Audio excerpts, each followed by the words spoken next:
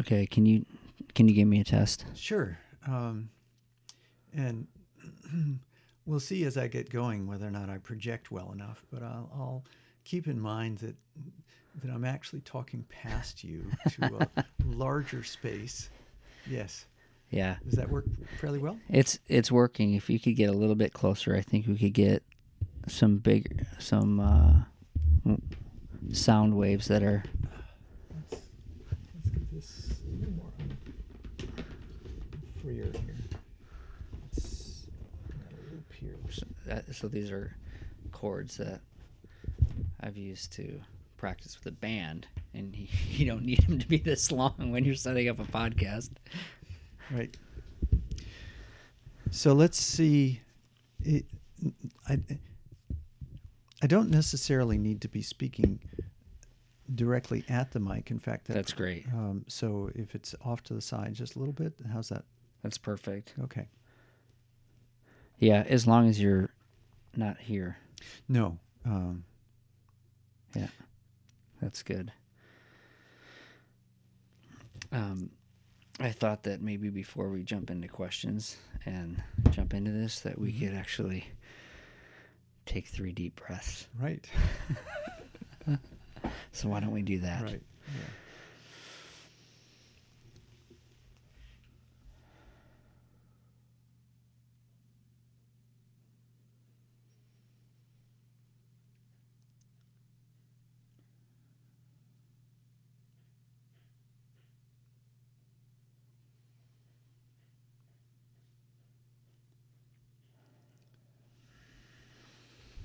I've been doing all these orientation calls with the new group coming in, so I've been getting them to do the nose wiggling and the deep breaths. Oh yeah, we should do that too. Yeah. Nose wiggle. Yeah.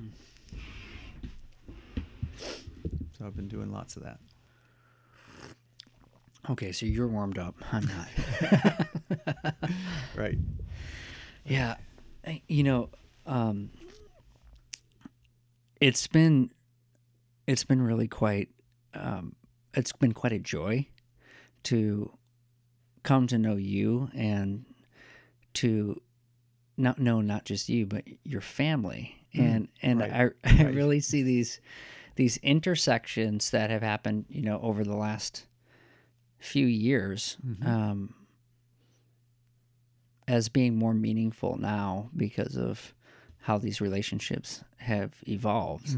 And with, like your son-in-law, has become an unlikely friend of mine. Right.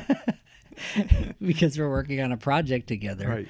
And we've come to know each other in kind of the deepest ways that our friendship could form. And then so Celeste and Jay, are our neighbors and and friends, and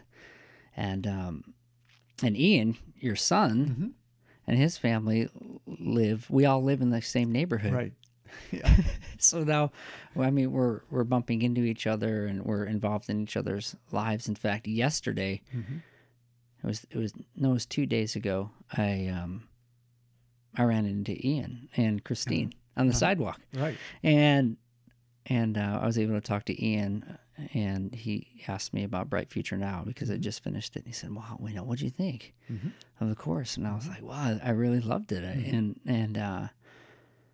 And I felt like it's impacted me, and it's continued to kind of open up these different ways of thinking and ways to apply the work in practical ways.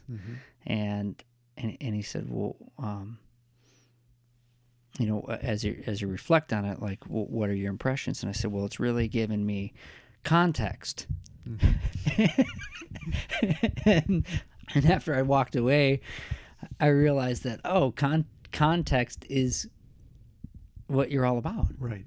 Is providing context, and your organization is context.org. And so I was kind of giddy as I walked away thinking, it's all coming together. Right. And Robert's course and his work is all about context, and that's actually how it has impacted me personally. So yeah, I just wanted to. Oh, and we spent Thanksgiving together. Right. What it was 3-4 Something like that. 3-4 I can't years remember ago. how many years ago, but yes, yeah. But it you was were great. in my family room, and we Yeah, had Thanksgiving together. it's great. And I remember talking to you, and you were talking about doing some talks. Mm-hmm. You were like, okay, I'm doing some talks and stuff. Right. What are you talking about? And I remember after you were saying that, I'm like, I have no idea what he's talking about. But now I have a way better understanding, and I realize like what the work that you're doing is extremely timely, extremely relevant. It's important. I want to learn it more Mm-hmm.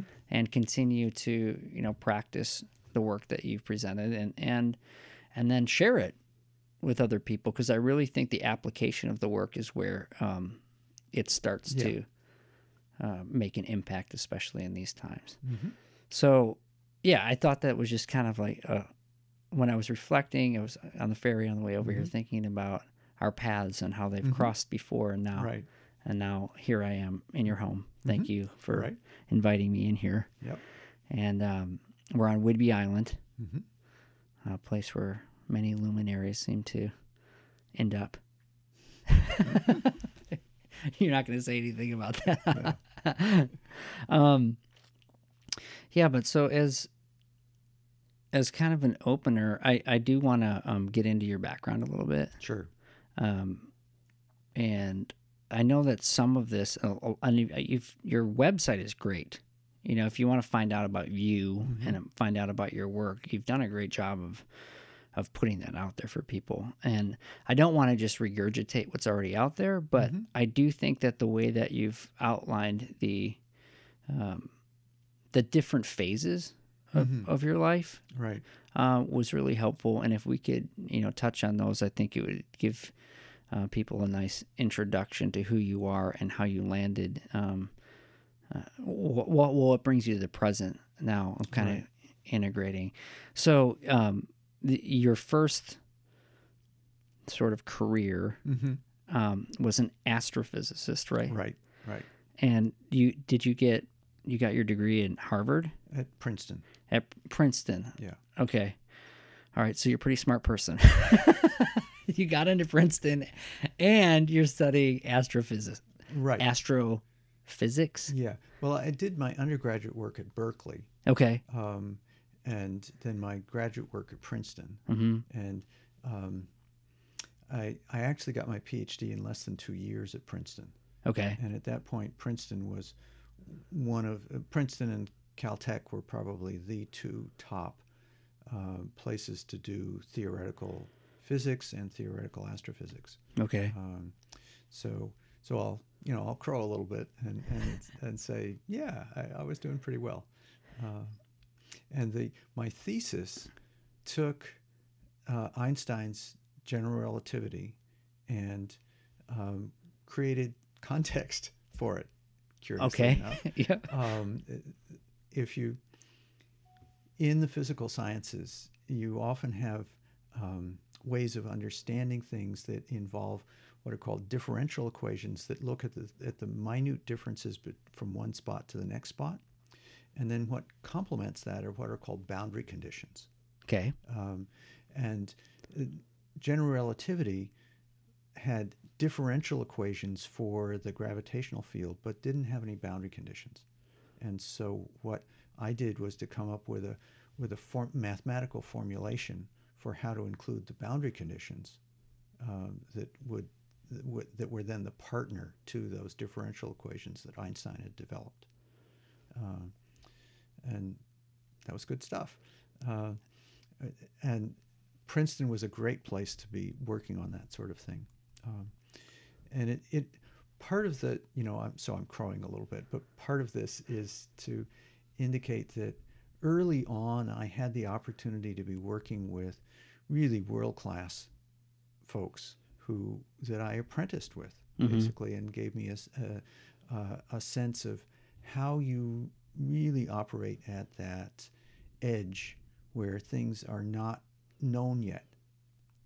And so, some people think of science and think of it as all structure and that sort of thing. But when you're a research scientist, especially in something like astrophysics, where what you're trying to stretch out into this dimly lit, barely perceivable edge of understanding, and put everything that you currently know together with the little tiny bits of data that are coming in, and see if you can't piece together a picture that lets you understand more of what is on that edge out there.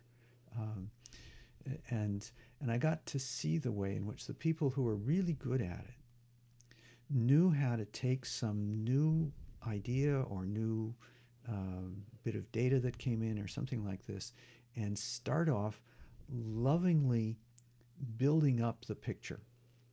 And then they would get to a certain point in the arc of that, and then they would lovingly tear it apart again.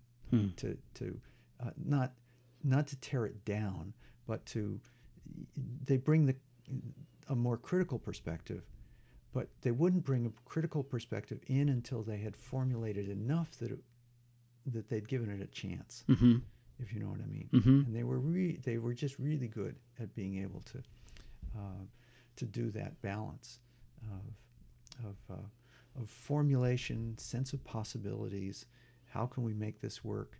And then let's look at the places it maybe doesn't work. And are you? What's the difference between like astrology and astrophysics? Okay, good. So astrology has a very long history. Okay. And going back thousands and thousands of years.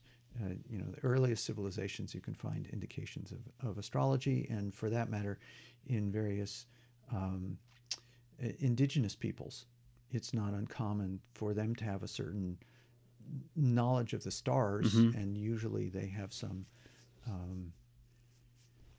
of sense of how that goes. So that's a very, very ancient tradition that gave birth to what we would now think of as astronomy. And astronomy is astronomer. It's naming of stars. Okay. And that the Greeks got into that. So, it's sort of in the Western, but also Muslim and certainly Chinese. They all identified what was up in the heavens and named things and had constellations. In the 20th century, starting probably in the late 19th century, but in the 20th century, as physics got to a deeper level of understanding, then there was the question of what is, not just naming the stars, but trying to understand physically what's going on in the stars. One of the first places where what was being discovered in the laboratories about nuclear physics got applied in the larger world was trying to understand what's happening inside the centers of stars. So this is a long answer, but astrophysics is effectively 20th century and 21st century astronomy. Okay. There's very little. We have so many ways that we can map out the skies now that's we don't need to do that anymore, or we're continuing to do that. But it's all really into the life of the field is now in astrophysics. And astrophysics is very much about taking what is known within the physical sciences and using that as a way to understand what's happening physically in stars and galaxies and planets, all of this stuff. Whereas astrology is looking at basically it comes out of a metaphysics that sees more than just the physical aspects, so that you're looking at what people would describe as various energies associated with the different planets, and then how those energies affect people at a psychological kind of level, at a consciousness level. And there's certainly, in some worldviews, it's nonsense, because there's, if you presume that the planets are only physical, then it doesn't make any sense. In other metaphysics, if you assume that there's more going on the planets than just what's there in the physical, then maybe it does make sense. I'm not going to, I'm just being observer here. Yeah. But they're different. They're really different, even though they both look towards the heavens. Mm-hmm. And did you land in one of those territories of thinking? Well, certainly my focus as an astrophysicist was on the physical stuff. Mm-hmm. You know, that was the territory. Those were the rules of the game. Mm-hmm. That's the game that I played, Mm-hmm. and it was a delightful game. You know, it's I think it's one of the best intellectual games out there. In terms of something like astrology, I've never particularly gotten into astrology, Mm-hmm. but I've gotten into understanding a lot of the approaches to consciousness that show up in many different parts of the world and human history, human culture, and have here, the best way for me to describe it is actually with an astrophysics metaphor, Okay. and that is signal and noise. That when you're think of a radio telescope that's trying to discern radio signals coming from some galaxy that's billions of light years away, that when it comes in to your instrument, to your, one of these big dishes, the signal comes in, but at the same time there is a certain amount of radio static that happens in the Earth's atmosphere. There is noise in the electronics of the receiver. There are all kinds of different sources of noise being the stuff you're not interested in, that add on to what's coming in from deep space. And so one of the things that radio astronomers learn to do really well is to separate out the signal from that noise.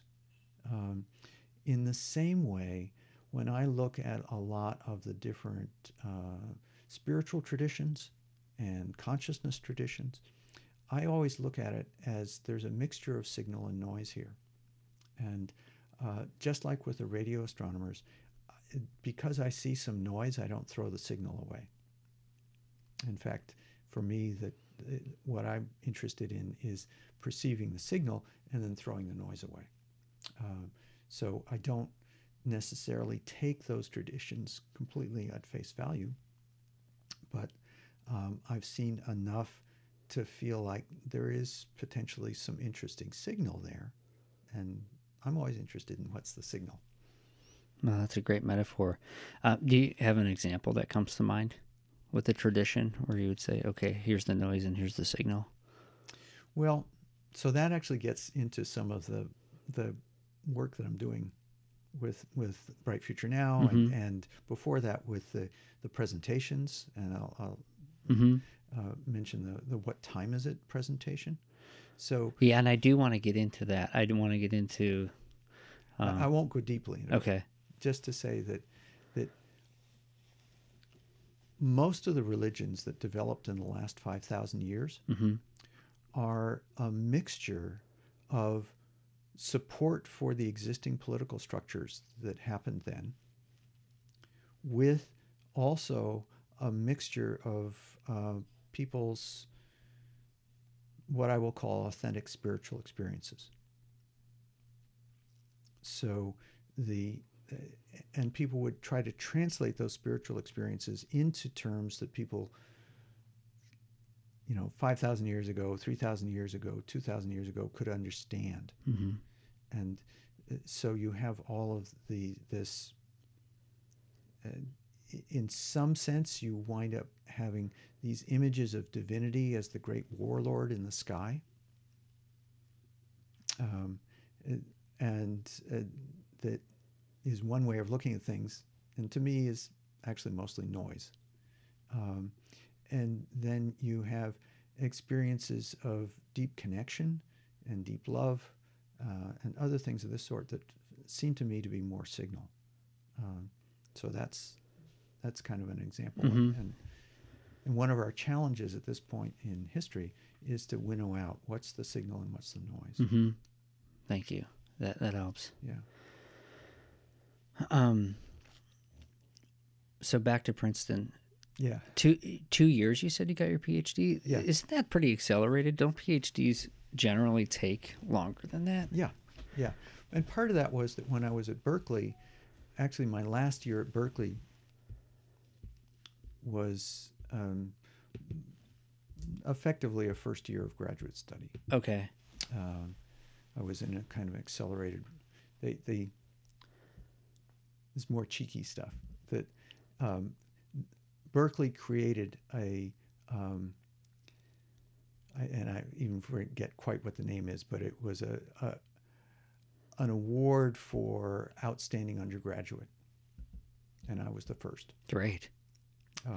And they basically said, "You're doing great stuff. We want to move you along faster than what the normal track. We're going to ship you off to Princeton." And then we'll ship you off to Princeton. So did you actually go to Princeton and study there? Oh yeah, Yeah. yeah. I was there for 2 years. Okay. But yeah. Where did your love for science and particularly the stars and space come from? Yeah. You know, that's so this is where I should mention a little bit about my family background. Okay. Because it's this interesting mixture of things that still shows up in me.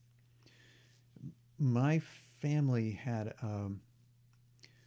was quite involved with the Episcopal Church, and the liberal side of the Episcopal Church in that sense.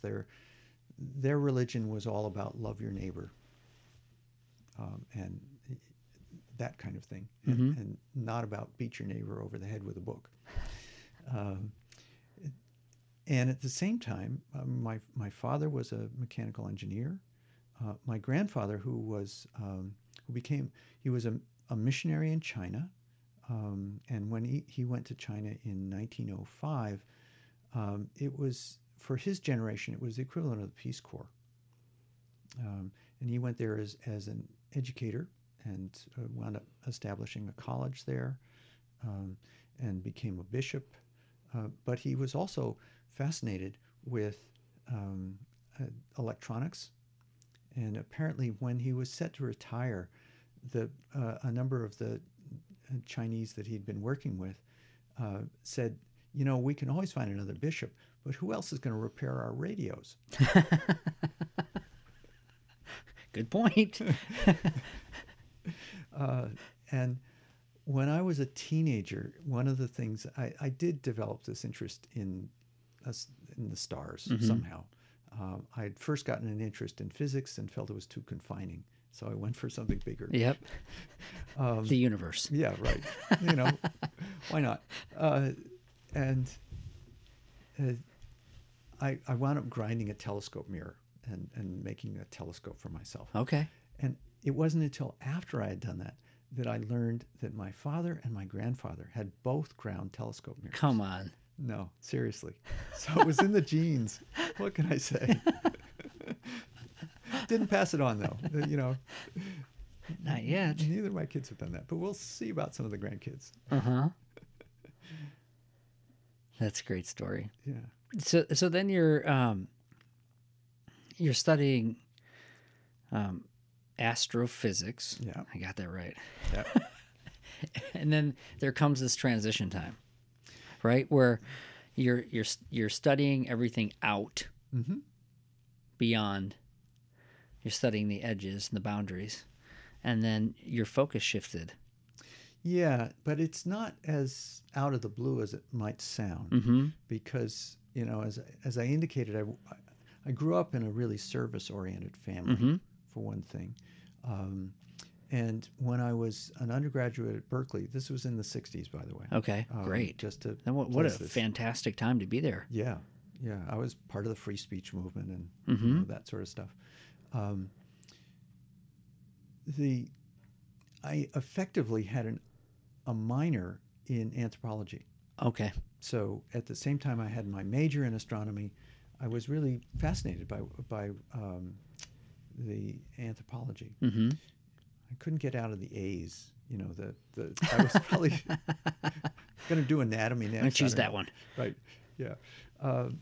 but so I early on had a really strong interest in what was happening socially and politically. In fact, I would say all my life I've had this sense of somehow having a real close connection to whatever it was that was happening at this point in history.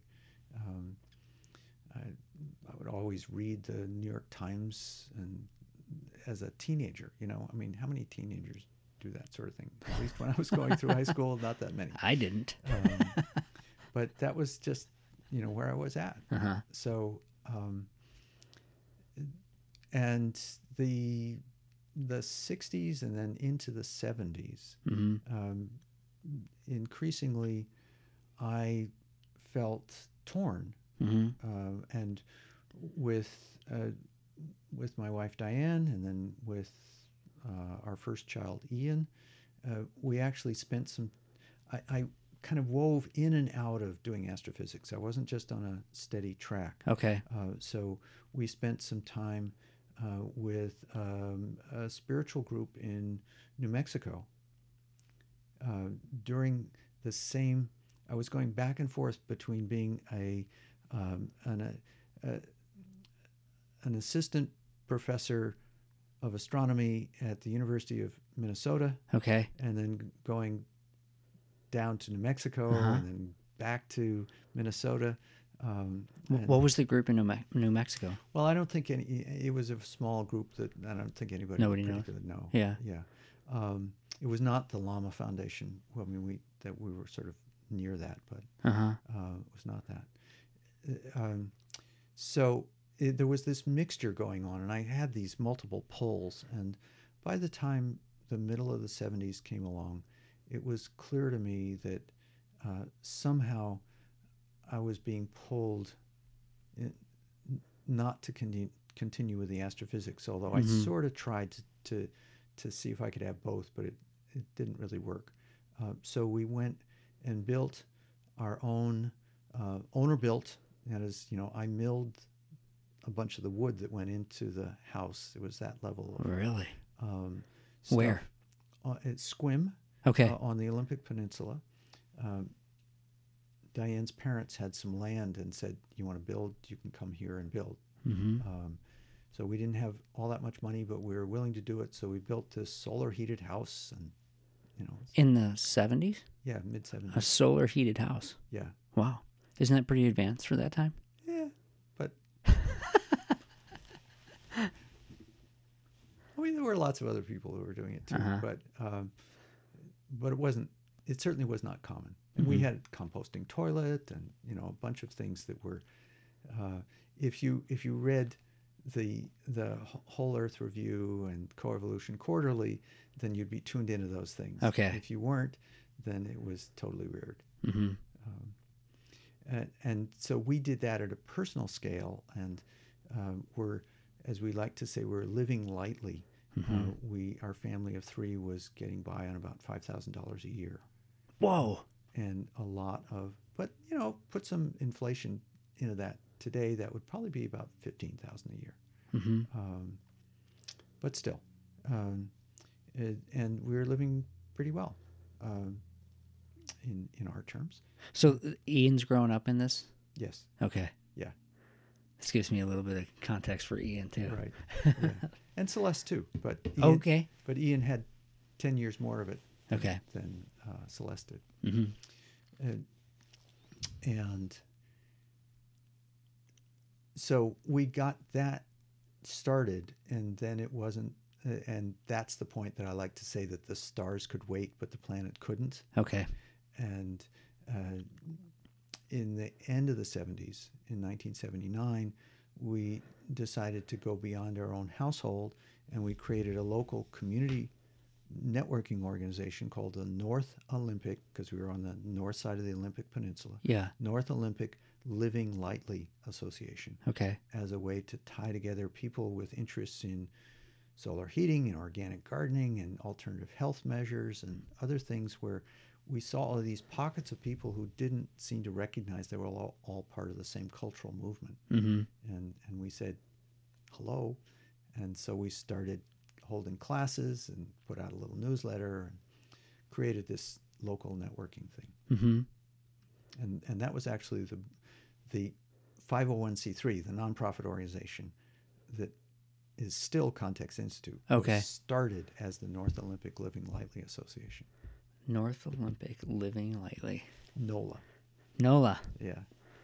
Neat. So then you started creating networks. Yeah. This was sort of like the beginning of your work that you're still doing today, Right. which is right. Not only catalyzing but supporting networks. Right. And I point this out to point out that I'm in some ways a slow learner. I'm still stuck in the same grooves that. Right. 2-year PhD, right. Slow learner. Right. So then Context Institute is formed, and you're doing that work for how long? Well, we did NOLA for 3 or 4 years. Okay.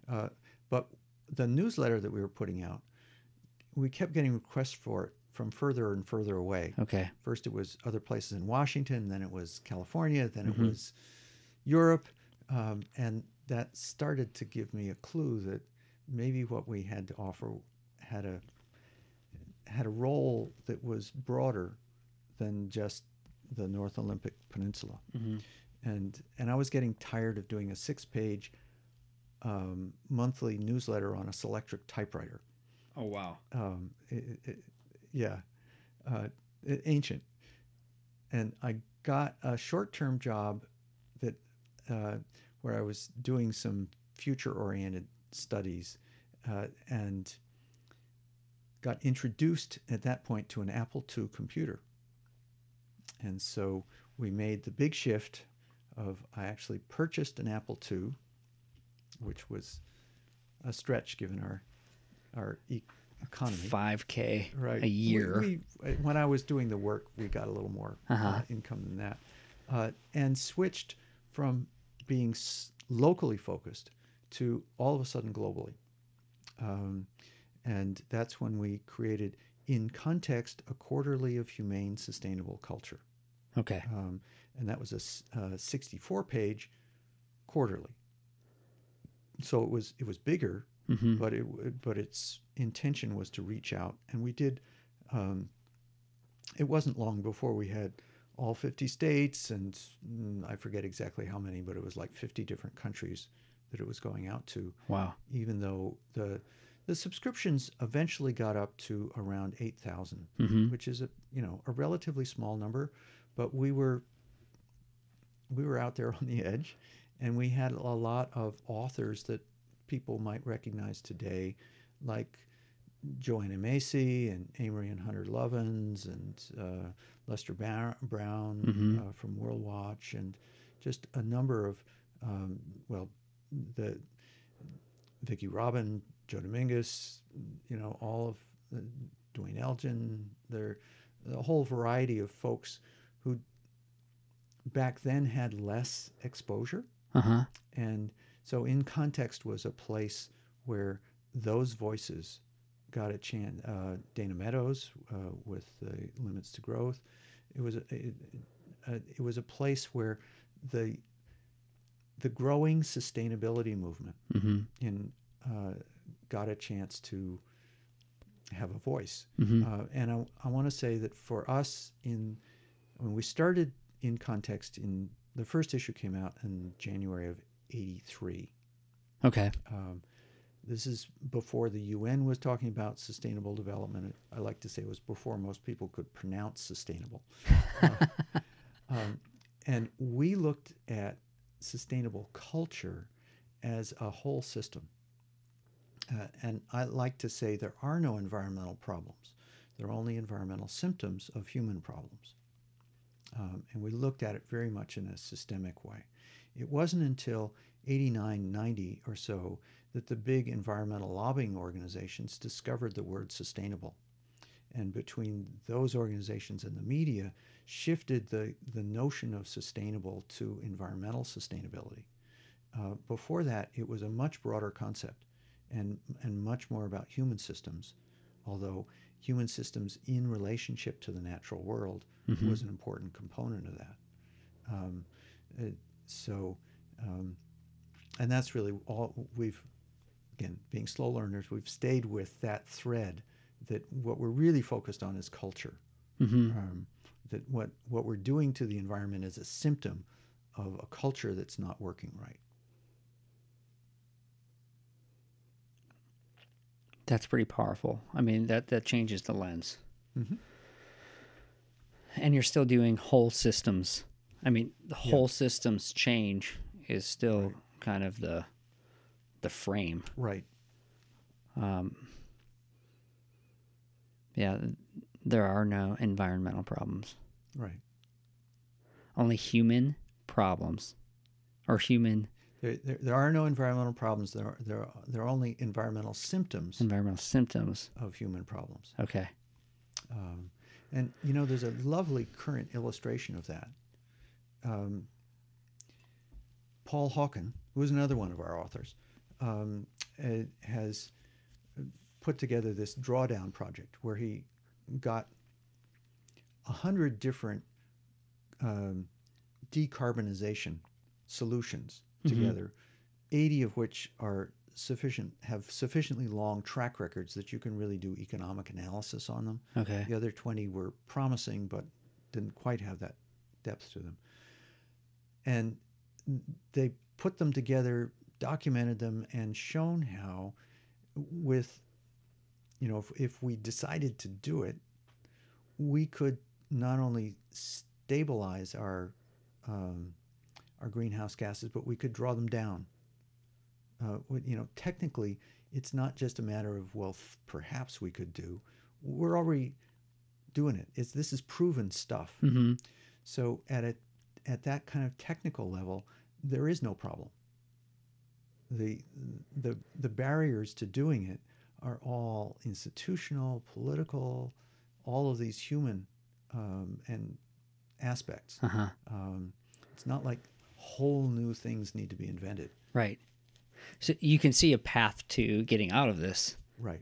But the culture doesn't support it. Right. So therein lies the work. Exactly. So what happened to the magazine? Well, we published it up until 1995. Okay. And then one of the curious things that happened in the 90s, in the early, whenever it was, I guess the 92 election when Clinton was elected.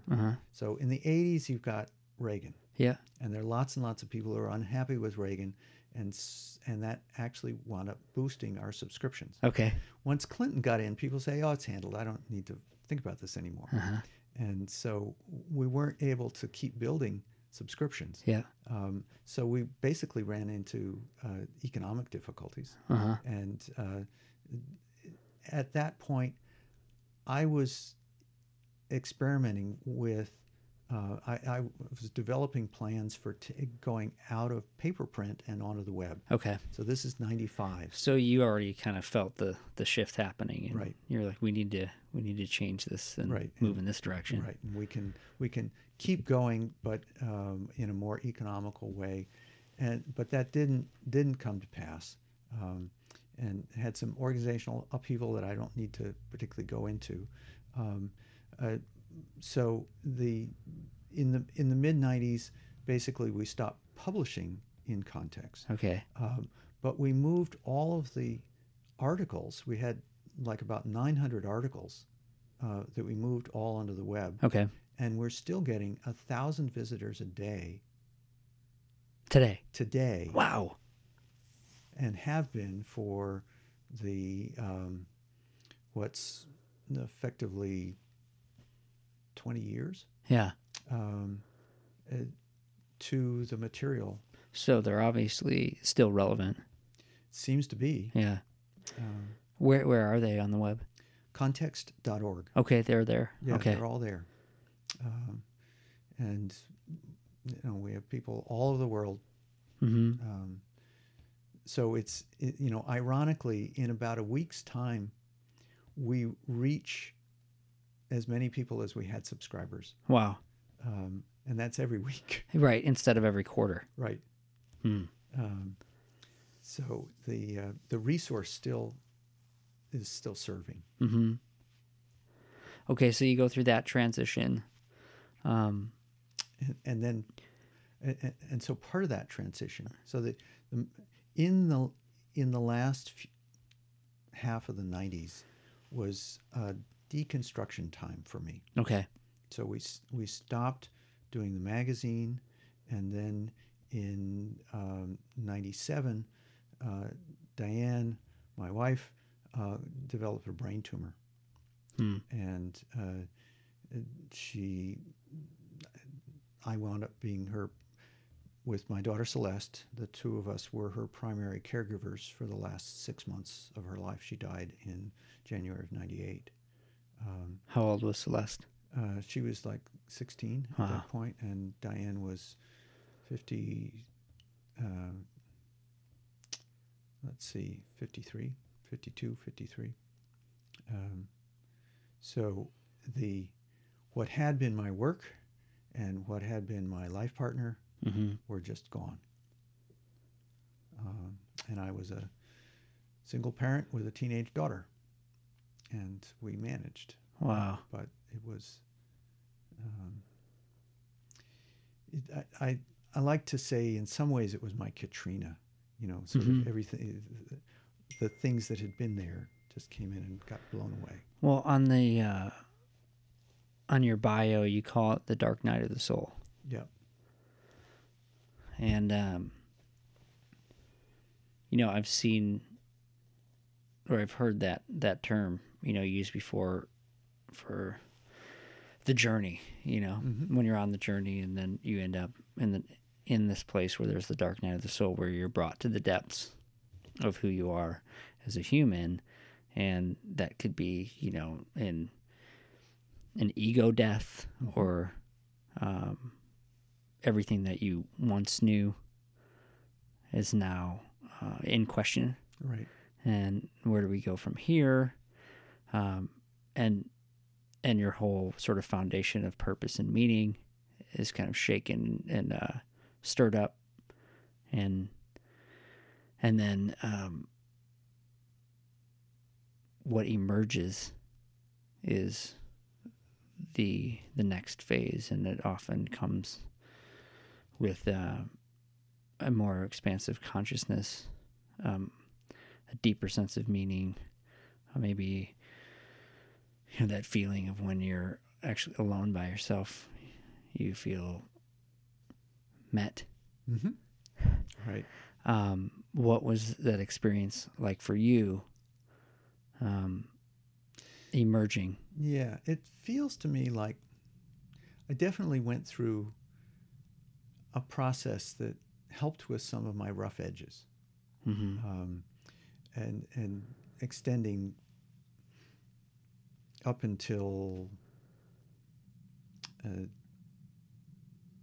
2012, 2013, something of that sort. But a number of different steps along the way with that. So it wasn't as though I went completely quiet. I was in 1999, I spent a number of months over at the Findhorn Foundation. I should say the Findhorn community. Okay. Because it's more than the foundation. And I helped them. There's the foundation as an organization, but the community itself is actually much larger.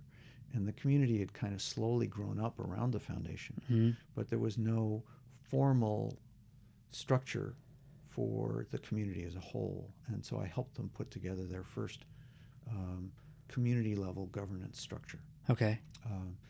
And then around 2000, I went and spent some time down in New Zealand. And both of these with Celeste, my daughter, along with me. So really? I didn't know that she went there to Yeah. Findhorn. And Yeah, so she New got Zealand the with chance to have that kind of experience as well. Yeah. And then in 2004, I got asked to apply for a vacancy on the Langley City Council. Okay.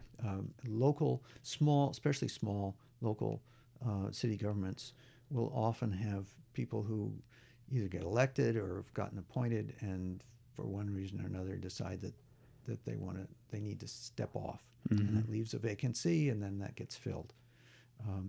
In a place, Langley just has 1,000 people, so it's a tiny town, and it's not uncommon for the first step onto the council to come through not election but through appointment. Okay.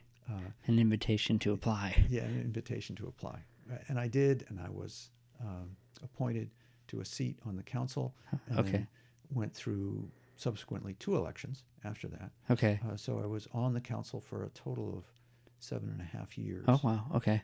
And got really deeply into that because I saw that as an opportunity to apply a number of the sustainable community things that I've been working on. You know, can I actually get some of that to land here in this government? Yeah. Yeah. Yeah. And some of it did and some of it didn't. But in that time, I also spent some time as I was on the board of the Washington Association of Cities.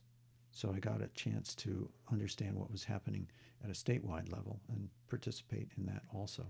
So that gave me, I think, a useful immersion into not only government, but also appreciating how those bureaucracies work, because I haven't spent, I've been this sort of social entrepreneur, doing small scale things, networking, all this other stuff, but it's not like I'd spent a lot of time in larger bureaucracy. Yeah, you were working on the boundaries Right. of space, the boundaries of sustainability, creating these networks of people who are thinking way ahead of mainstream society, and now you're plunked into The middle of mainstream society.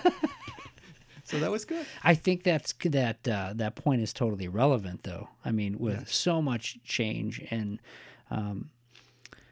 upheaval in our government right now, I mean, it's on everyone's consciousness. So Right. I'd love for you to talk about your experience, especially coming from with your history and then landing right there. Yeah. Well, it was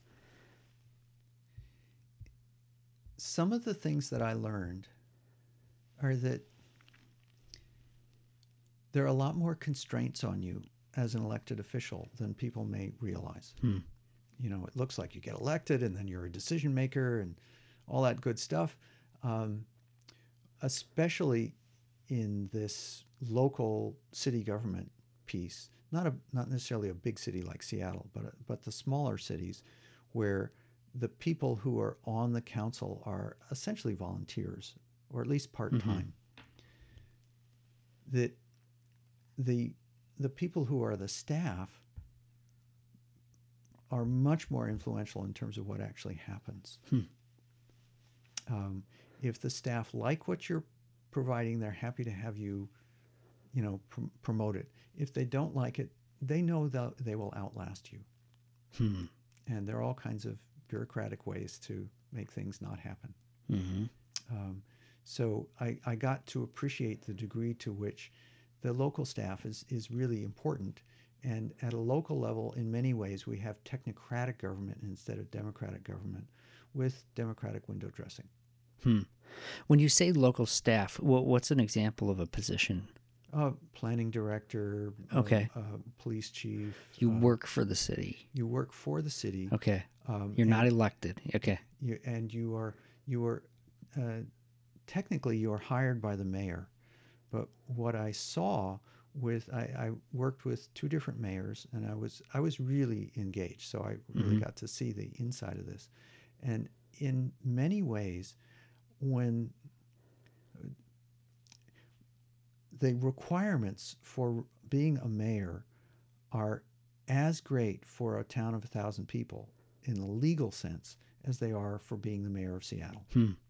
I won't say it's totally equivalent. It isn't. But the challenge for people who are coming into that role is there's a really steep learning curve. And so it's understandable that very quickly the mayor discovers their dependency on the staff. And in a certain sense, the staff all of a sudden becomes their important constituency. So while it looks like the staff is under the authority of the mayor, in practice, that isn't the way it works. Ooh, fascinating. So it's, and the staff people that we had here in Langley they definitely acted, I think, by and large, in the interests of the city. I want to give appropriate appreciation for them. But it was, they were running the show. Okay. And quietly and, sort of in a certain sense behind the scenes. Yeah. But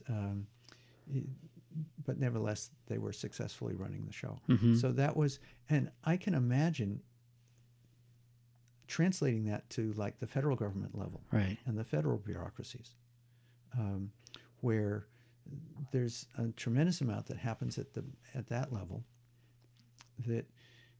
And I can appreciate some of what we would often think of as right-wing frustration and anger with the regulation state. Uh-huh. And the bureaucracies can be a pretty blunt instrument, not because of the people. I mean, the people in them often are trying the best they can, but the structure isn't necessarily wonderful. So it helped me to see some of the deeper issues that we're going to have to deal with in terms of the structural changes that we're going to have to make. And it's not like I've got great solutions right now, mm-hmm. but I'm more aware of the problems. Well, in Bright Future Now, you talk about systems literacy. Right. So I'm sure this plays into kind of the foundation for what you created there. Yeah. Well, another fascinating thing for me about city government was the degree to which there were no visuals. We were dealing with complex issues and trying to do it all with language. Okay. And from Bright Future Now mm-hmm. that's recipe for trouble. Mm-hmm. But the tradition within law and legislation and everything else is that it will all be done through language. Mm-hmm. And language is limited. Yeah, because there's all that decoding, right? Right. That happens with language. And then to rely on your memory is... Yeah. I mean, how often is our memory accurate enough? And then you're making decisions that affect other people. I mean, you can run into a whole mess of issues.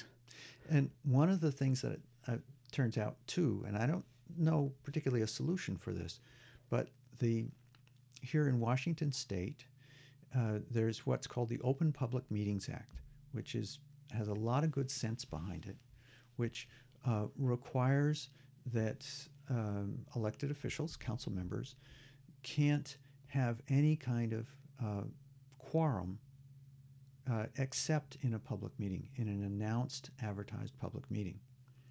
So that means, and you can't even do it what's called a serial meeting. So, for instance, I can't, as a council member, I couldn't call one person and have a conversation with them and then call another person and then call a third person. We had 5 people on the council, so as soon as you hit 3, you hit a quorum. If I talked to 2 other council members about the same thing, then without it being in an open public meeting, I was violating the Open Public Meetings Act. So there was no opportunity for that safe space to explore ideas. We were simply a kind of focus group, if you will, that could respond to what was presented to us. But we couldn't be collaboratively creative. Oh, that's frustrating. So, I mean, I understand the intention behind it. Yeah. Like, hey, you're working for and on behalf of the people, therefore you can't do anything in secret. Right. However, we're going to create a structure that disallows you from engaging any sort of meaningful depth or, developing trust, relationship, all those things that actually create meaning and understanding Right. at a deeper level. Yeah. We in our project in Seattle, I mean, we experienced some of that too, and especially with the what is it? The public disclosure Yeah. Right. law, Yeah. where all city communication is available to the public. Mm-hmm. So how this is abused, at least in our scenario, was that we're pushing a project through, and the people who don't want it to come through make public disclosure requests, which they're allowed to do Right. as often as they like, Right. which they submit to the city, and then the city has to respond to those in a certain amount of time, right? And what it does is it bogs down everybody on the government, because what do they have to do is they have to pull all of their documentation, emails, communication, and print these documents and then submit them Right. to whoever Right. requested it. Right. And it frustrates the people who are working Right. within the city, because they're not getting anything done. Yep. And Because they show up in the morning and they've got another one of these things on their desk, and they're like, oh, instead of working on this, I have to go through all of my emails and print all of this stuff out. Right. Because it's the law. Yeah. And you can be sure that it definitely constrains what those staff people in what they're trying to accomplish positively. They are very cautious about what goes into anything that could become public request. Right. So then all of a sudden you're not willing to talk about what you're supposed to be talking about. Right. Right. Right. So then you don't get anything done. Right. Yeah. And nothing changes. So that's and maybe this is sort of a good wrap up relative to the politics piece. Yeah. But I want to say that another thing that I saw was how easy it was to stymie things. That it forces government to be at best at the middle of the bell curve and generally lagging. So it's the idea of having government be a driver for cultural change. It's not the way it works. Yeah. Not most of the time. If you really want to move cultural change forward, outside the political arena is much more fruitful. Mm-hmm. Before we move on, can you name at least one success that you had within government? Yes. In local governments control land use. And as part of that, we have in Washington State what's called a comprehensive plan, and other places it's called the general plan. And these need to be updated every so often. It's usually a task for a group of, maybe 4 or 5 citizens plus the planner who just do it in a regular way. Well, so what I did was to organize a different way to go about updating the comprehensive plan. We had a group that involved 100 people, it broken up into various different subgroups focusing on different things, and we pulled it all together and came up with a comprehensive plan that had a lot more sustainable community aspects to it. And there were some things in the comprehensive plan that never quite landed. Yeah. But there were a lot of things that did. And in any case, we had a much broader public engagement. And remember, we're a town of 1,000 people. So having 100 people involved in something is a much more significant level of involvement than having just a handful. So you changed the process, made it more inclusive and more sustainable. Yeah. Awesome. So both changed the process and came out with an outcome that was had a lot more forward-looking sustainability aspects to it. One of the things that I appreciate about you and what I learned from Bright Future Now is that you're really good at looking at some sort of ambiguous thing or way of that something is accomplished, and then creating a structure that makes a lot more sense. The mapping. You have a really great ability to map things out. and to show kind of the flow of information. And, to your point about language, being the main communicator, well, mapping is another form of communication that is extremely helpful. Did you happen to map out your process change for? Yeah, we did. Yeah. In various ways, yeah. And had, all kinds of community meetings with lots of visuals and flip charts and, all that stuff. Yeah. That's great. So then 7.5 years, and then were you starting to work on Bright Future Now? No, not at that point. Okay. What does go back a little further was that the foundation stones, Okay. the ideas for those, and I can describe them a little bit more, but the idea for that really came up, I think, around 2000, if I remember back. It's somewhere in there. I got the outline at that point. The outline in 2000. Yeah. Okay. But hadn't, which I've tweaked a little bit, but it's still pretty much the same outline. And that's interesting because that's pretty close to the Dark Night of the Soul. Yeah. 2 years after. Yeah. I mean, it was right. It was in that period of time. Mm-hmm. And one of the things that I will say, to go back to, when Diane died, it was clear to me that a part of my life died. And I can remember sitting there feeling I can either decide, okay, this is now, I'm winding down, I'm done. Or I can go into effectively another incarnation in the same body. I can take on a new wave, a new life. And I chose to take on a new life. But it was definitely that kind of, I had to acknowledge and let go of parts of me that had gone.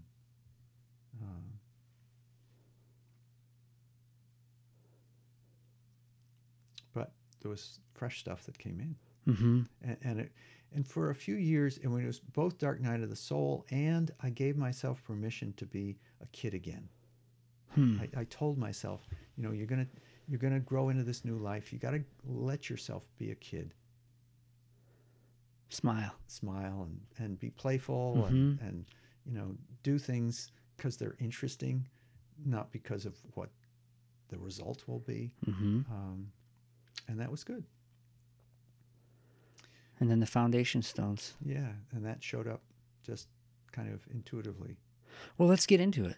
Okay. Let's get into the foundation stones. Yeah. So let me describe them. And it's really, I spent, it was like 13 years editing in context. Okay. And we covered all kinds of different topics, everything from economics to art and ceremony to education to land use to, it was culture as broadly as an anthropologist would look at it. Mm-hmm.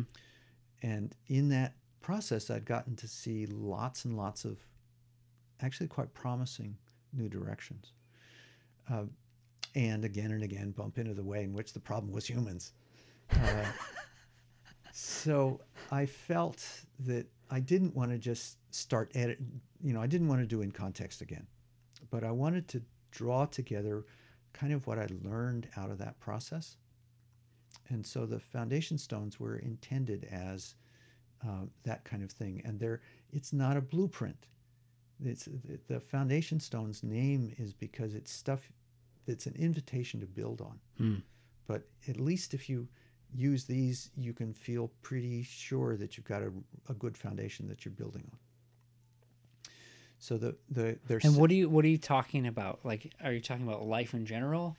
Yeah, if I get into it, it'll be a little. Yes. Okay. But it's when I describe them, I think it'll help. Okay. So there's 7 different topic areas. Okay. The first topic area is called "What Time Is It?" It's about where are we in history, what's been the dynamics of culture, and I won't describe more because I want to stay at a high level at this point. The second foundation stone is something that has been called, that I call tools for the journey. And we've got 2 pieces in that right now. One is human operating system literacy, which is about our psychology and, bringing in modern neuroscience and that sort of thing. And the second one is systems literacy. So those are if we understand our psychological operating system, if you will, and understand the way systems work, then we understand an enormous aspect of the world. This is kind of like taking the magic that was there in astrophysics, where if you understood 20th century astronomy, you could actually go out and understand an enormous amount of what was happening in the universe. Mm-hmm. So in the same way, if you understand human psychology and systems, then a lot becomes apparent. Isn't it? It seemed to me that the human operating system was beyond psychology. Yeah. It was a somatic understanding too. Yes. An embodied understanding of the Right. human, not just what's going on in the head, but what's Right. going on in other places The too. whole, as whole beings. Yes. Whole beings. Yeah. Right. So in that sense, it's the whole human operating system. Mm-hmm. So those are the tools for the journey. Mm-hmm. And then the third one that we haven't gotten to yet, but my intention is still there, is something I call how connected is the universe. And with this one, what I want to do is to get in with my science hat, Mm-hmm. but look at the empirical work that looks at consciousness Mm-hmm. and connections in consciousness, because there's actually quite a bit of really good stuff. The natural sciences were born in a traumatic time. They were born in the midst of the Inquisition. Think back to Galileo being forced to deny what he knew, Mm-hmm. and others being burned at the stake and all this sort of thing. And it's kind of like the emerging natural scientists and the Catholic hierarchy eventually came to this resolution where they divided up the territory and blamed the witches. So the scientists said, we're only going to focus on what's externally observable. We're not going to deal at all with what's happening inside people. We will call that subjective, and we'll look down on it, and we'll say that's a no-no, consciousness is out. We're only going to look at what's objective out there, Mm-hmm. not realizing that their perceptions of what was out there depended upon their psychology. And the church said, well, we're going to let the world and the devil, that's your stuff. You can deal with that. Right. But we're going to focus on our traditional stuff and people's souls. And so we've got this nicely divided up. And those folks who tune into what's happening inside them and somehow want to connect that into the world, well, that's all witchcraft. So we'll just burn them. So, it's kind of bald to describe it that way, but hey,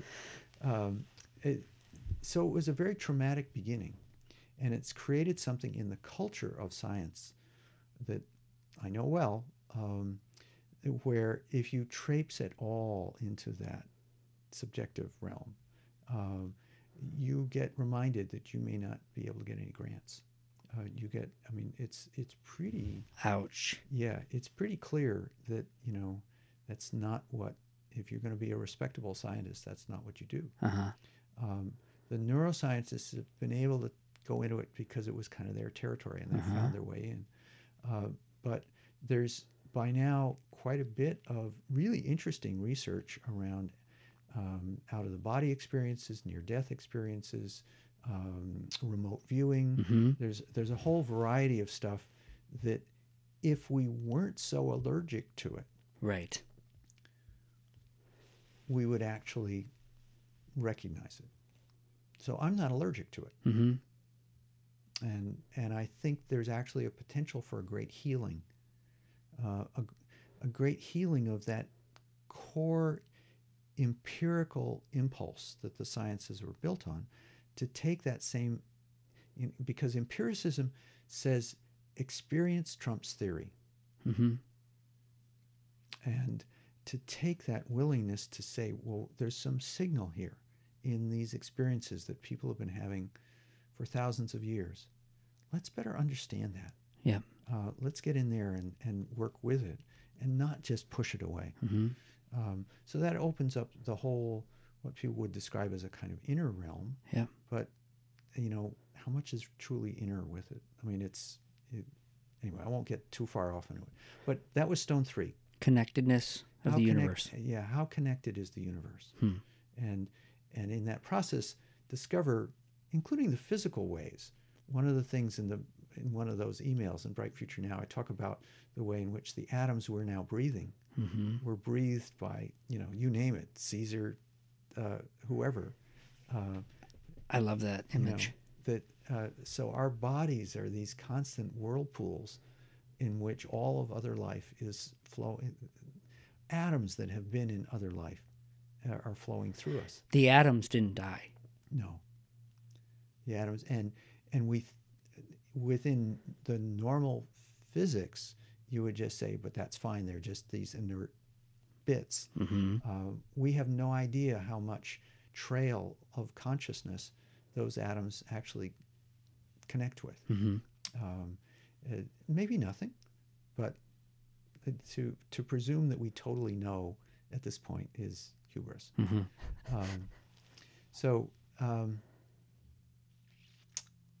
Yeah. Anyway, yeah, so that's 3. That's 3. Thank you. 4 is living as a whole being. And it really looks at what it would be like to live in a culture that was, compared to ours, very greatly de-traumatized. And in touch with that connectedness that was there in stone 3, and in touch with all of ourselves as beings, and sort of imagine into, well, what would that mean? What would that feel like? What would that look like? More at the personal level than the outward level, because we'll get to that in the other stones. So that's stone 4. And stone 5 is whole system economics. And I love the juxtaposition between those two, because if you're going to live as a whole being, part of it is that you got to put together the way in that the material life works and the economics work. But there are fresh opportunities that open up if you don't have to pay as high a fear tax, which our culture pays a huge fear tax at the moment, not only in military expenditures, but lots of other places too. Mm-hmm. And so whole system economics, and then stone 6 is whole system governance. And part of that is that governance is more than government. How do we, when you have culture that is this rich, co-evolving thing, how do you really work with that in a way that helps to steer it? Mm-hmm. And then stone 7 is something I call street smarts for change agents. Nice. So it's sort of bringing it all back down to, so you've gone through this journey, you've gotten a sense of what's the possible. Mm-hmm. How now do you put this into functional practice? Mm-hmm. And we're already getting into some of that in what's going on in the network. Mm-hmm. But that's fine. I still expect that eventually we will get around to that 7th. What do you mean? Stone. We're already getting into what aspect of it? Well, for instance, the most recent salon that we had in the network, which was talking about cultural activism, Okay. as contrasted with political activism, Okay. and touches on those street smarts. Mm-hmm. How have the complex adaptive system salons been going? Yeah, good. Yeah. That was kind of the third one of those. Okay. Complex adaptive system salons. So these are the 7 foundation stones. So it's been 17 years. Right. They're slowly coming. Mm-hmm. Yeah. Well, where are you at? It seems like you have We basically have done presentations for the first 2. Oh, okay. And I'm not. And that's those the for the tools for the journey, there are two presentations. Okay. The human operating system and the systems literacy Right. ones. No presentations yet for the others. Whether they will take the form of presentations like what I've done, Right. or some other form. Which have been presentations that you've recorded a video, and then Yes. you can see these on the website. Right. They're just freely available at context.org. Mm-hmm. Are you moving sequentially through these things? Yeah. Yeah. You're at 3 right now. Right. The interconnectedness of the universe. Right. But took a pause from working on the foundation stones Yep. to build up the network. Mm-hmm. And I actually envision that the rest of the foundation stones will be more of a collaborative project. Great. Involving people in the network rather than just me doing my research and synthesizing thing. Mm-hmm. I'll probably still be involved, but the catalyst, I'm sure. Right. So in 2015, the end of January 2015, when I'd completed the systems literacy presentation, there were two things that were really clear for me. One was I was exhausted. I couldn't just keep doing it the way I had been. Yeah. And the other was that there was enough material there to start the process of an experiential program. Okay. Which is what Bright Future Which now is what I participated in. Yeah. And it was very much oriented towards not just an educational program, but something that creates a common ground for a network. Among other things, so that I could have more people to play with. Mm-hmm. Yeah, you needed a feedback loop. Yep. Yeah, a real life feedback loop. Yeah. Well, the videos and the work that went into the 1 and 2, mind-blowing. Mm-hmm. I mean, just profound, timely, deep, and I recommend, if anybody's interested in this, I highly recommend just going onto the web and taking a look at those, because it really changes your perspective on where we're at. Mm-hmm. The what time is it video, and the transitions between tribal, empire, and planetary, that is something that I think about every day. Now, I mean, it really provides a foundation for my thinking, the way that I'm moving through the world now. And that we're in this transition time between empire and planetary. And with that, I was hoping that maybe you could provide a quick summary of that. Like if people were to, because I start mentioning this in conversation, and then I immediately get questions, which is great, because then you engage conversation. But if someone were to say, well, what do you mean when you talk about tribal, empire, and planetary eras? Right. And where are we at, and why does this matter? Right. So I look at culture as through the lens of complex adaptive systems. And that complex adaptive system sounds awfully fancy and academic and all that.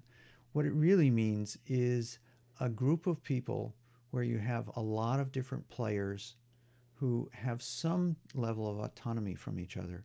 So each one of those players has some range of choice, and each one is kind of figuring out its next steps. And in that process, the way that culture functions can evolve. And it has this kind of coevolutionary quality where one person makes a change here, and then that stimulates another person to make a corresponding change, and then you get a third change, and then you get back to the first person who then changes yet again, and it all sort of moves together. Sometimes. But there are other times when the culture is very stable. So you have these stable times and you have these transitionary times. We had a really long, as humanity had a really long, stable time back before about 10 or 11,000 years ago, when essentially all of humanity was in, was doing hunting and gathering. Mm-hmm. And so living in relatively small bands, your world was your tribe. Mm-hmm. And that's why it's the tribal era. The sort of academic term is the Paleolithic, the Old Stone Age. This is before any cities, before any writing, before anything like that. So that's one big, long cultural period with some pretty stable characteristics to it, such as that regardless of where you look in the world, people are making their living, if you will, by foraging, by hunting, and by gathering. That's what people did. And their primary, their high-tech form of communication was speech, in songs and poems, but just speaking. And the way in which the societies were organized were all around kinship, both actual kinship and kinship as a metaphor. And they related to the world around them as, all the Native Americans talk about all my relations. So it's, the deer and the buffalo and all of that is seen in kinship terms. So there's this very strong quality of kinship that serves as the unifying factor. It doesn't matter whether you're looking in ancient China, ancient Africa, ancient Middle America. It's all the same pattern. Somewhere 12,000 years ago or so, we get the start of agriculture. And it doesn't matter exactly when that happens. What's important is that you shift from a somewhat nomadic existence to a settled existence. When you're doing agriculture, you're investing in your local soil. And so you start to become tied to the land, and you can support a larger population concentration. So you get these communities that start to grow and grow in size. And so we head into this transition time when the coevolution is happening. Population growth happens. And as you get larger settlements, our minds are only able to really know personally maybe a couple hundred people. You start pushing it beyond that, and you will slip into seeing other people as examples of categories. Your mind just can't have the same level of intimate knowledge of 2,000 people that you can of 200. So as the settlement size grew, you moved quietly, but nevertheless significantly into these, people were identified by their clan or other things of this sort. You also created storable and stealable wealth. That's big. That's big. And so there got to be social stratification that happened as well. And over a period of a few thousand years, there's all this dynamic that moves you away from where you were in those hunting and gathering bands, moves you eventually significantly away. And by the time, about 5,000 years ago, you get to the point of real cities and the start of writing and military bureaucracies. Okay. You're in a very different world than you were as hunters and gatherers. But you start into another stable period. And that's the agricultural empires. And whether you're talking about ancient Egypt or Sumer or Indus Valley or China or stuff that was going on in Europe or Middle America, it's all the same pattern. And the social organization now is no longer kinship. It's violence-enforced, religiously sanctioned hierarchies. Same thing all over the place. And the main livelihood is agriculture. 90% of the population involved in agriculture, primarily as serfs and slaves and peasants to some extent. It was an awful life. And the high-tech form of communication is writing. About 500 years ago, we start into another destabilized transition time with the start of the Renaissance and the emergence of some of what went on with trade, the invention of the printing press, the emergence of the natural sciences. All this happened in the politically fragmented area of Europe. There was just as brilliant stuff happening in China, but it was suppressed from destabilizing the society. That's interesting. Was happening on the other side of the globe. Yeah, right. But in Europe, it was too fragmented to successfully suppress this genie of innovation that started to emerge. And so that led this process in which people got more choice in their lives. There was old structures got shifted, and you still have a lot of the patterns that were there in the Empire era at one level, but we also have new emerging patterns. So if you look at our present time as still in the transition, and look at it as a double exposure, and peel back the Empire characteristics, we know that there's still, violence enforced hierarchies, and we know that there's still people involved in agriculture, clearly. But today, there is no one main livelihood. We have moved into a world that is much, much more diverse in terms of how people function. The high-tech form of communication now involves a lot more visual aspects to it, as well as the written and kinesthetic aspects too. So we're getting back to the whole brain. And the basis of social organization that isn't hierarchy is much more network and consensual collaboration, basically, is what's emerging. And if you look at the startup businesses, the businesses that really fly, there's a lot more collaborative spirit there than this sort of rigid command and control hierarchy. You don't get the kind of vibrant, innovative activity out of putting people into a rigid command and control structure. So where are we headed into the planetary era? And I'm giving you all this stuff because I think it's important to understand that we're looking at deep system changes that are not easy to turn over in an election. It's not like redoing the executive orders. Right. The stuff is much deeper than that. And so one of the things I'm working on actually for a TED Talk that I'll be doing in February. Oh, great. TEDx.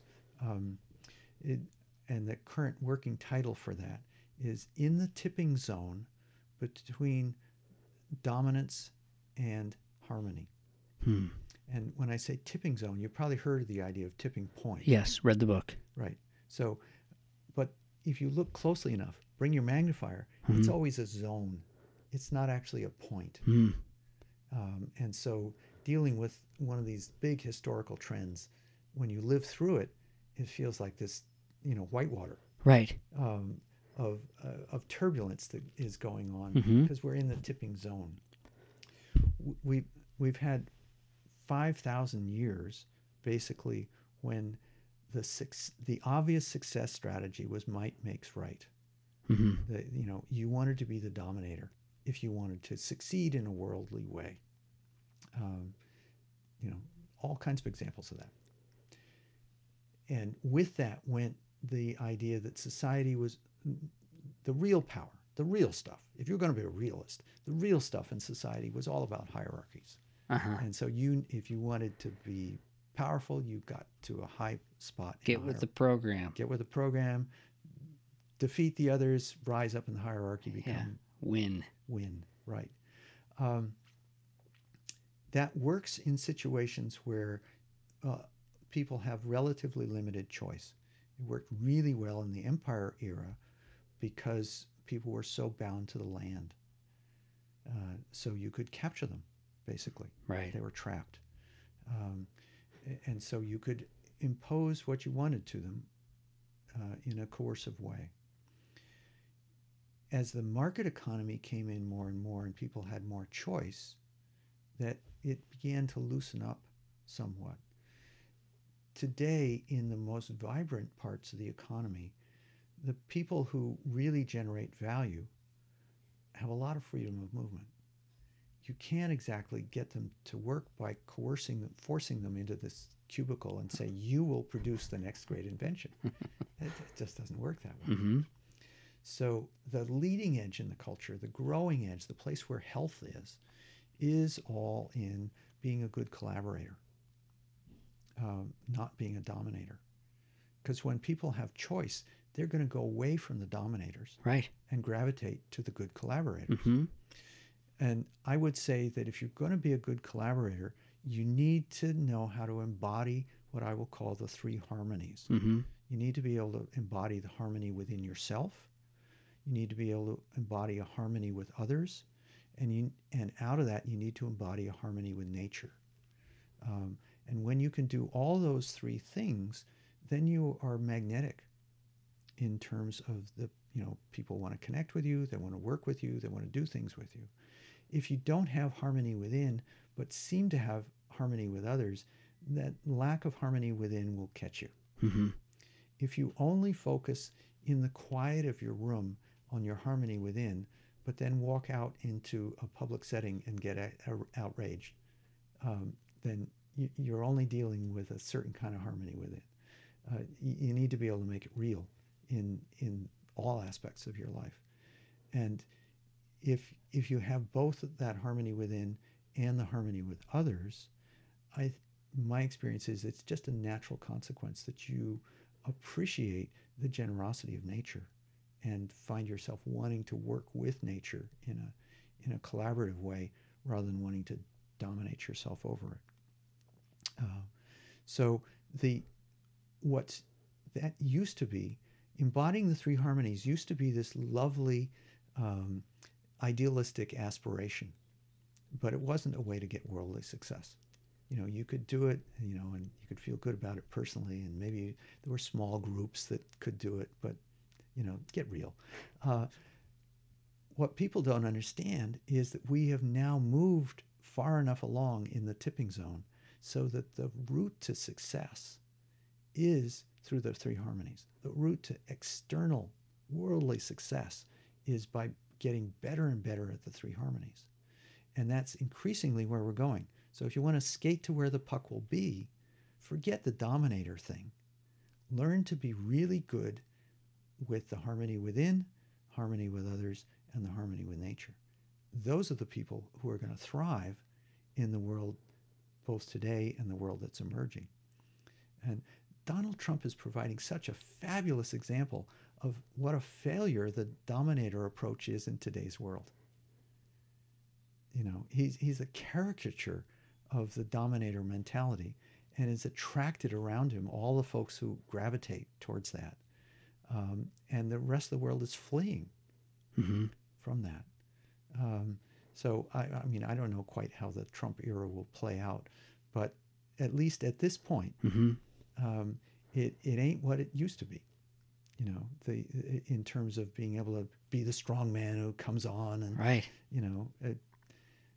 It's in our highly networked world, it just doesn't play that way anymore.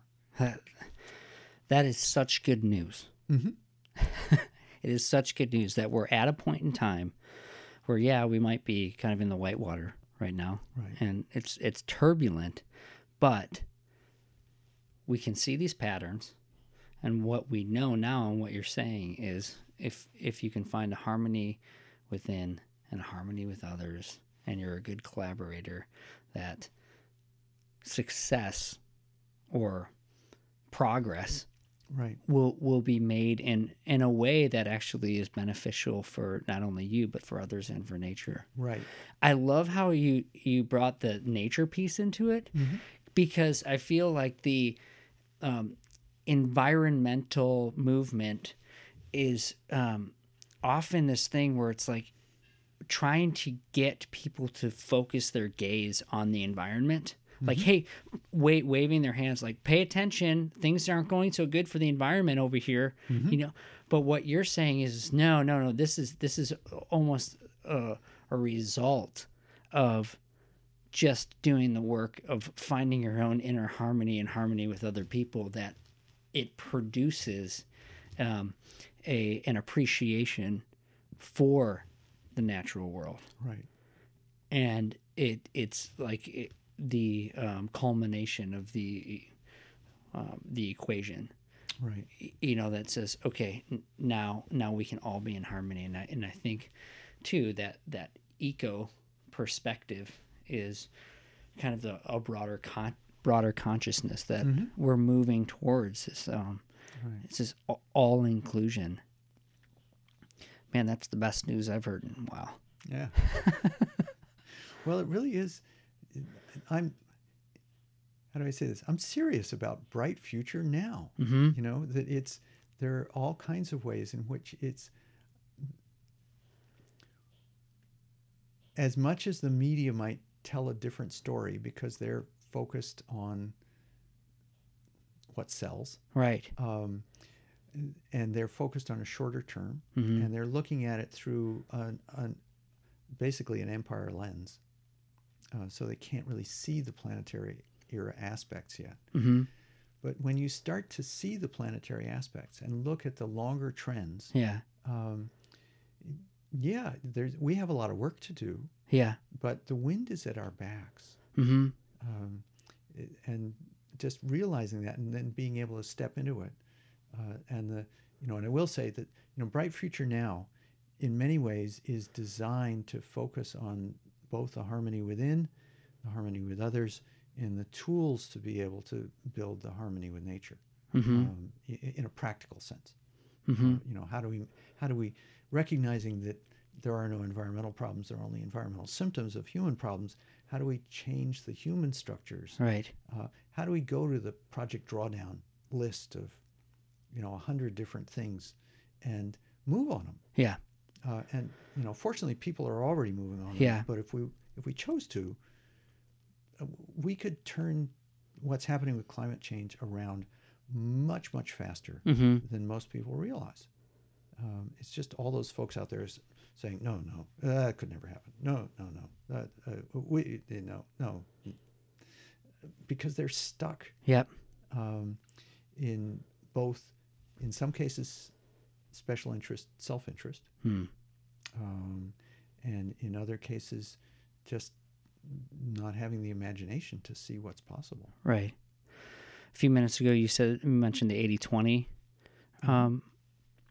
rule. I don't know if it's a rule or just an idea, but I read that on your website too, and that was really helpful. And if I understood it correctly, the 20% is like the amount of energy that we need to spend on resisting those things that are the injustices in the world, and then the 80% is the wind at our backs, is those things that are already moving in the direction of positive change. Right. And those are the things that we should focus 80% of our energy on, the positive things, and not forget about the resistance, but as just sort of a general proportion. For me, that's helpful because the resistance movement, yes, I'm definitely down with the resistance. However, it doesn't motivate me. It comes from the same energy as like digging in my heels. Right. And I mean, even the word resist is like stop, don't. Right. And it doesn't have any sort of energy that's moving me towards creativity or innovation or those things that we need to focus on, that 80%. Yeah. Well, in many ways, the whole Trump phenomenon and the stuff associated with that is a reaction to all the cultural changes that have been going on in the last few decades. Many of which are moving us towards the planetary era.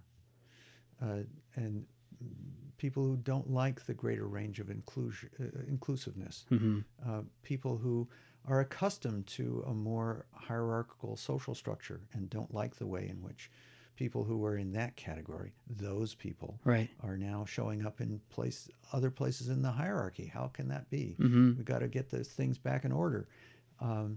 So they're reacting to the success of these changes. Right. The best way to actually get beyond where we are now is to keep those changes moving. Mm-hmm. And most of those changes are things that move, and let me put it this way, where there are lots of opportunities to move forward that don't involve political change, but are in the broader arena of cultural change. Mm-hmm. People adopting new beliefs, new ways of doing things, etc. And yeah, so it's, if you wind up getting diverted from building the new, Yeah. in order to resist the resistance. I mean, because they're really the resistance, Right. if you know what I mean. Yes. They're the resistance to the movement to the planetary era. Right. Yes. And so it's just, it wastes time, wastes energy, which is not to say that because there's real damage that they can do, there is a certain amount of the necessary no, Yeah. which is the resistance to sort of help to minimize the damage. Mm-hmm. So I don't want to be too categorical about this, but that whatever energy you feel you can free up to keep building the new, and when you're building the new, it's not dramatic. It isn't going to make the newspapers. It takes often years for the real consequences to show up. But if you look at things not on a month or week long scale, but look on a decade long scale, that building the new has more sustainable, meaningful consequences than the repeated efforts at resistance, which just keep coming back and back in the same slots. That makes a lot of sense. Yeah, like you said, wasted energy. Right. Resisting progress. We're not moving forward. Right. With providing our energy there. Right. So we need to get people to shift their energy. Right. And different people are in different situations, too. Right. You know, I mean, some people really are called to be on that front line doing that resistance, and I honor that. I think that's fabulous.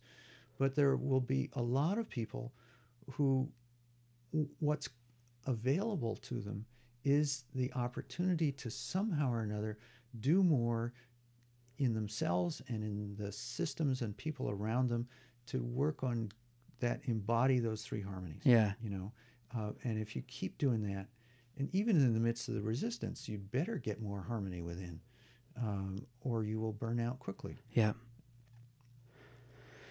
How much of the inner harmony is a surrender to kind of a new way? Because when I think about, okay, well, I want to be,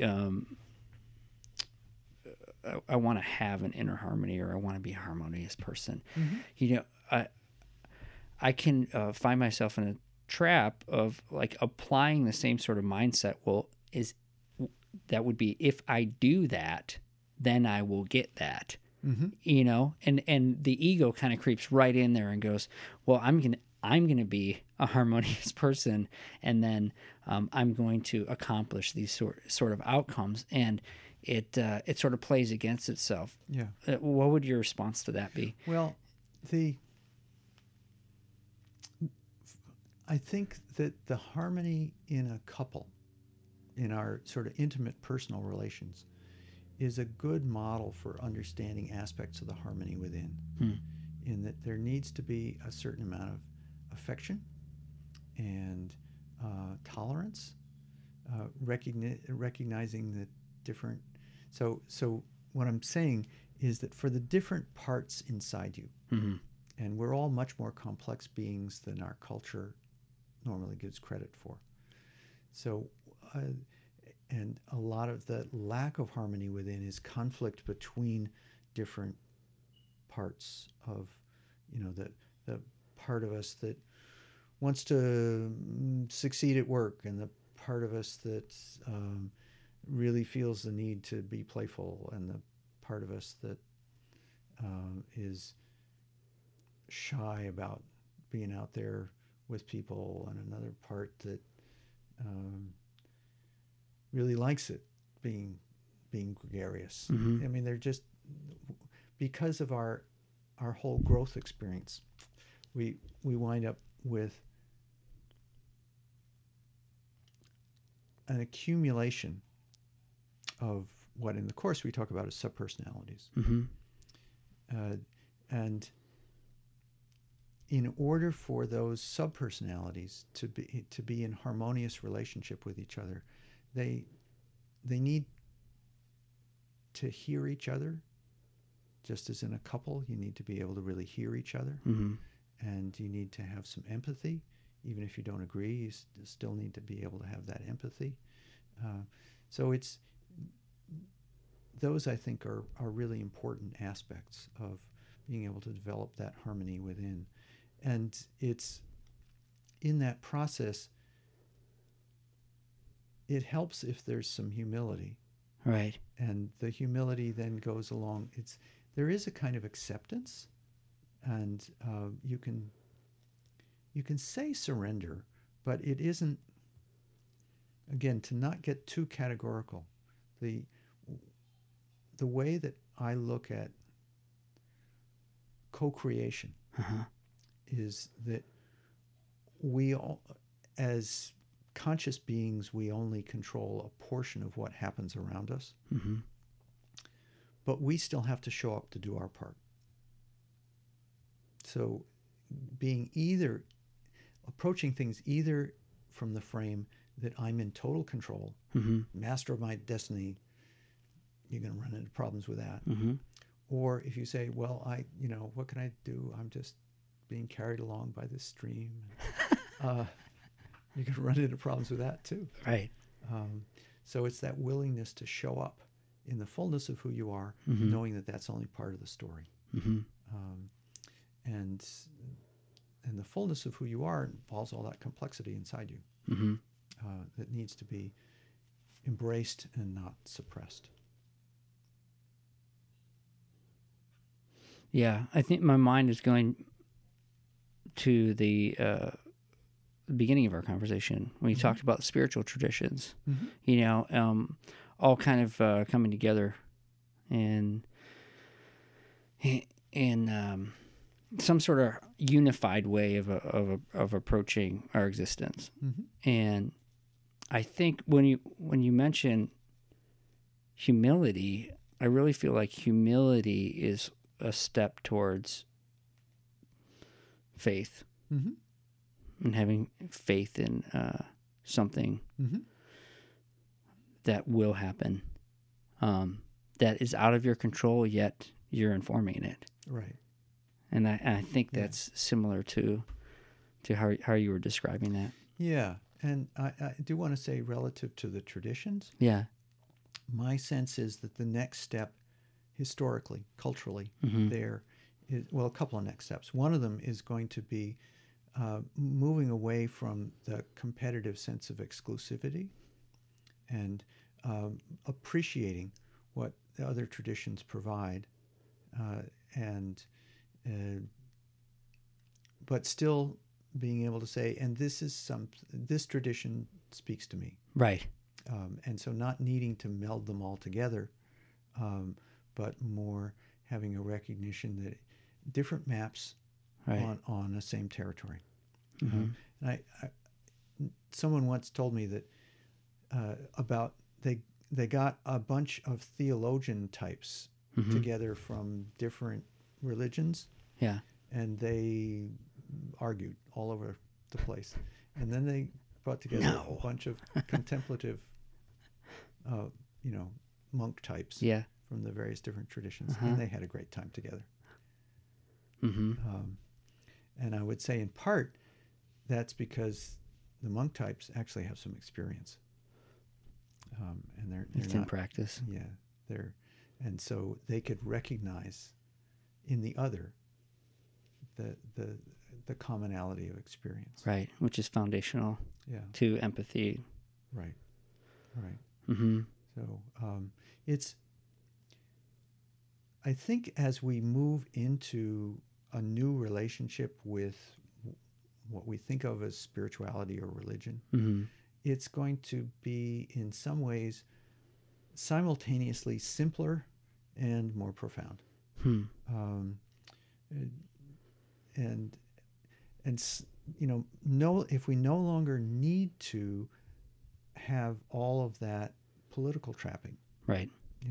we no longer need to be supporting the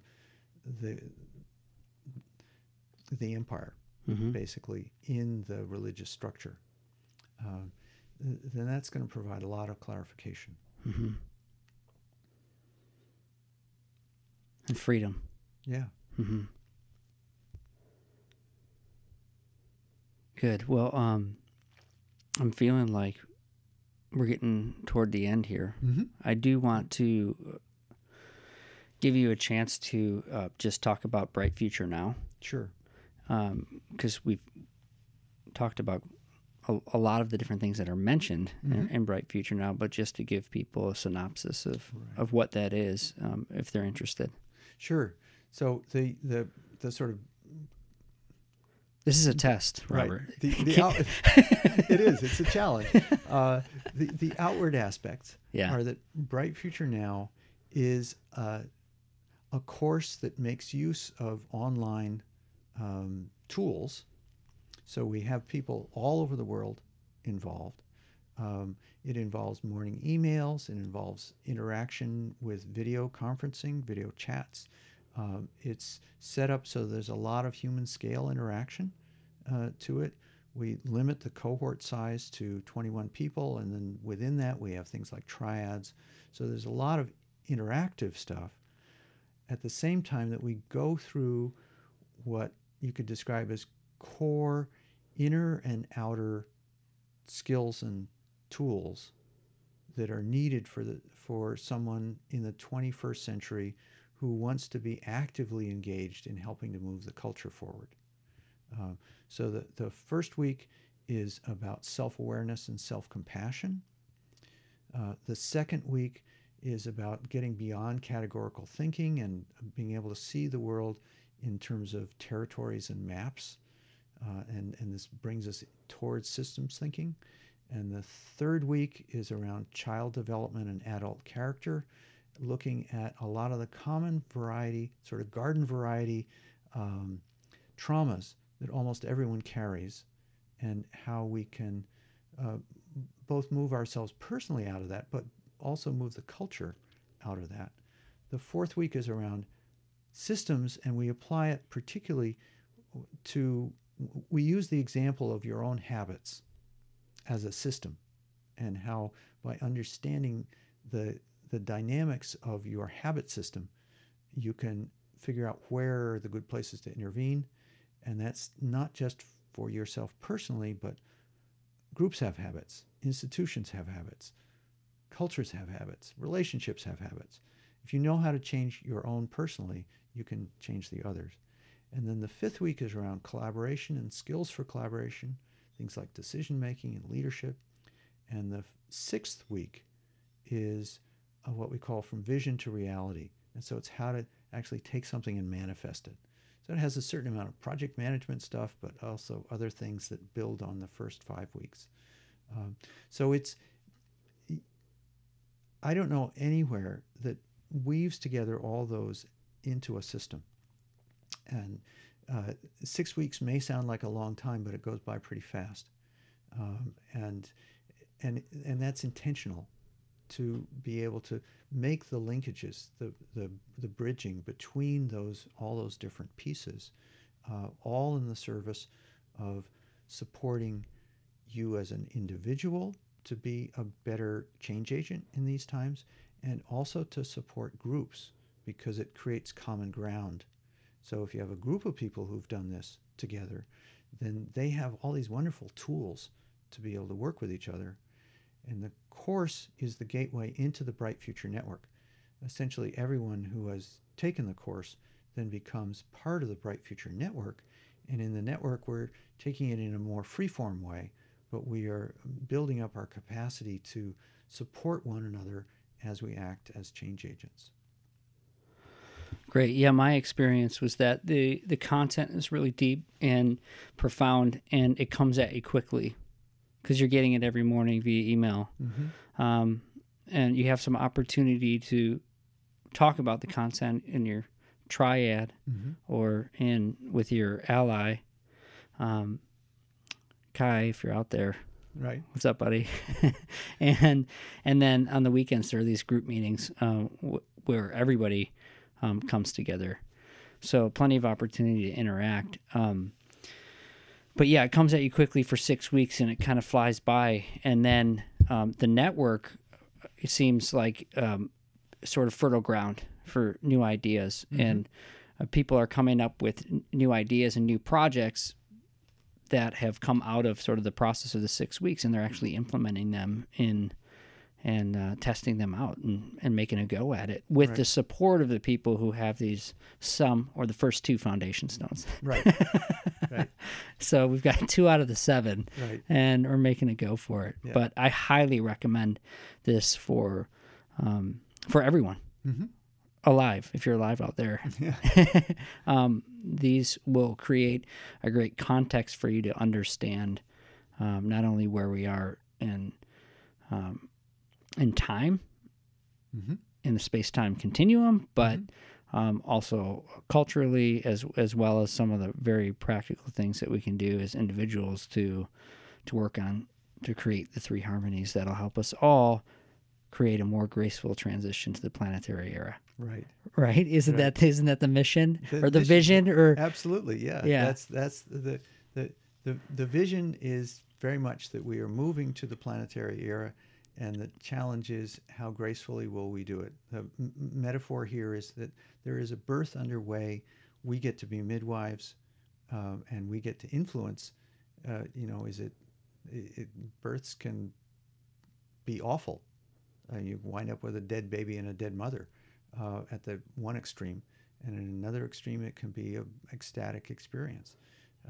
We're not going to be at either pole, but we get to have some choice about how much scarring is left by this transition and how graceful and how quick can it be and other things like that. That, to me, that's the real calling for this time and this generation, or generations that are alive today, is to really do what we can to make this transition to be as smooth, graceful, and I want to say quick, but we don't want to force it too fast. It needs to have its time, but in that sort of thing. Yeah.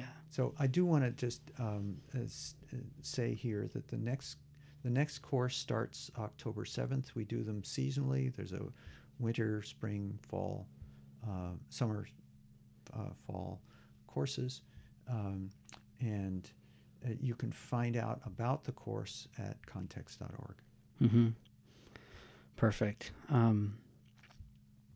Context.org, yeah, and you can find all those articles too that Robert was mentioning, and definitely go on there and watch the videos.